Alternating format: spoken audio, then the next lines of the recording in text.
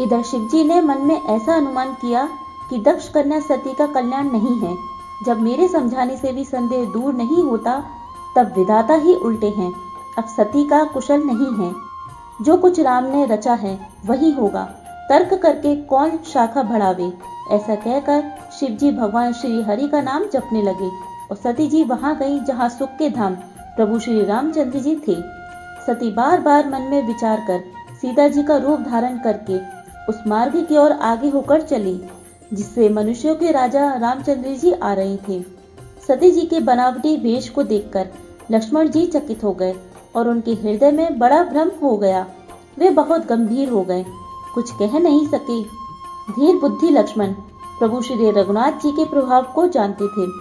सब कुछ देखने वाले और सबके हृदय को जानने वाले देवताओं के स्वामी श्री रामचंद्र जी सती के कपट को जान गए। जिनके स्मरण मात्र से अज्ञान का नाश हो जाता है, वही सर्वज्ञ भगवान श्री रामचंद्र जी हैं। स्त्री स्वभाव का असर तो देखो कि वहां भी सती जी छिपाव करना चाहती हैं। अपनी माया के बल को हृदय में बखानकर श्री रामचंद्र जी हंसकर कोमल वाणी से बोले।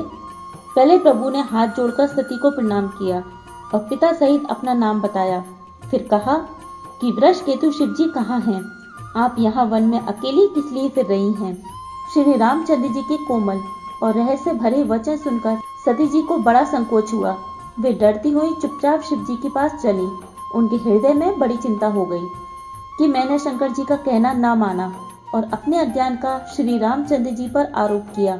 अब जाकर मैं शिव जी को क्या उत्तर दूंगी? यूं सोचते सोचते सती जी के हृदय में अत्यंत भयानक जलन पैदा हो गई। श्री रामचंद्र जी ने जान लिया कि सती जी को दुख हुआ। तब उन्होंने अपना कुछ प्रभाव प्रकट करके उन्हें दिखलाया। सती जी ने मार्ग में जाते हुए यह कौतुक देखा कि श्री रामचंद्र जी सीता जी और लक्ष्मण जी सहित आगे चले जा रही हैं। तब उन्होंने पीछे की ओर फिरकर देखा तो वहां भी भाई लक्ष्मण जी और सीता जी के साथ श्री रामचंद्र जी सुंदर वेश में दिखाई दिए। वे जिधर देखती हैं उधर ही प्रभु श्री रामचंद्र जी विराजमान हैं और सुचतुर सिद्ध मुनीश्वर उनकी सेवा कर रही हैं। सती जी ने अनेक शिव, ब्रह्मा और विष्णु देखे जो एक से बढ़कर एक असीम प्रभाव वाले थे। भांति भांति के भेष धारण किए सभी देवता श्री रामचंद्र जी की चरण वंदना और सेवा कर रहे थे। उन्होंने अनगिनत अनुपम सती, ब्रह्माणी और लक्ष्मी देखी।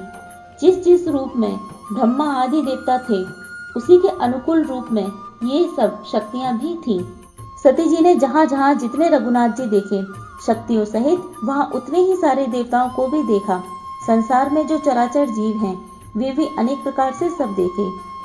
अनेकों वेश धारण करके देवता प्रभु श्री रामचंद्र जी की पूजा कर रहे हैं, परंतु श्री रामचंद्र जी का दूसरा रूप कहीं नहीं देखा। सीता सहित श्री रघुनाथ जी बहुत से देखे, परंतु उनका वेश अनेक नहीं थे।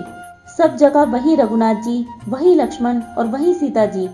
सती ऐसा देखकर बहुत ही डर गईं। उनका हृदय कांपने लगा और देह की सारी सुध बुझ जाती रही। वे आंख मूंदकर मार्ग में बैठ गईं।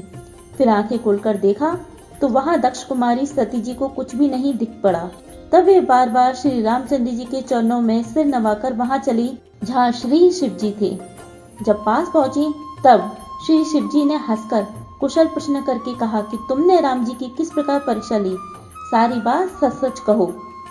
सती जी ने श्री रघुनाथ जी के प्रभाव को समझकर डर के मारे शिव जी से छिपाव किया और कहा, हे स्वामी, मैंने कुछ भी परीक्षा नहीं ली, आपकी ही तरह प्रणाम किया।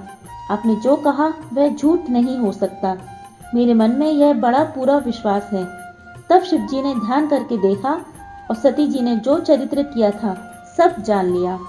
फिर श्री रामचंद्र जी की माया को सिर नवाया, जिसने प्रेरणा करके सती के मुंह से भी झूठ कहला दिया।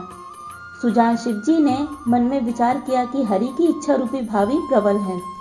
सती जी ने सीता जी का वेश धारण किया। यह जानकर शिव जी के हृदय में बड़ा विषाद हुआ। उन्होंने सोचा कि यदि मैं अब सती से प्रीति करता हूँ तो भक्ति मार्ग लुप्त हो जाता है और बड़ा अन्याय होता है। सती परम पवित्र हैं, इसलिए इन्हें छोड़ते भी नहीं बनता और प्रेम करने में बड़ा पाप है। प्रकट करके महादेव जी कुछ भी नहीं कहते, परंतु उनके हृदय में बड़ा संताप है।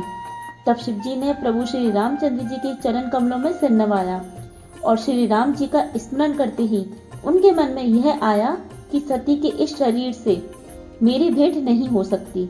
और शिवजी ने अपने मन में यह संकल्प कर लिया। स्थिर बुद्धि शंकर जी ऐसा विचार कर श्री रघुनाथ जी का स्मरण करते हुए अपने घर कैलाश को चले।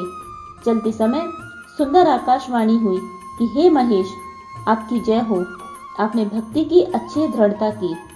आपको छोड़कर दूसरा कौन ऐसी प्रतिज्ञा कर सकता है। आप श्री रामचंद्र जी के भक्त हैं, समर्थ हैं और भगवान हैं। इस आकाशवाणी को सुनकर सती जी के मन में चिंता हुई और उन्होंने सकुचाते हुए शिव जी से पूछा,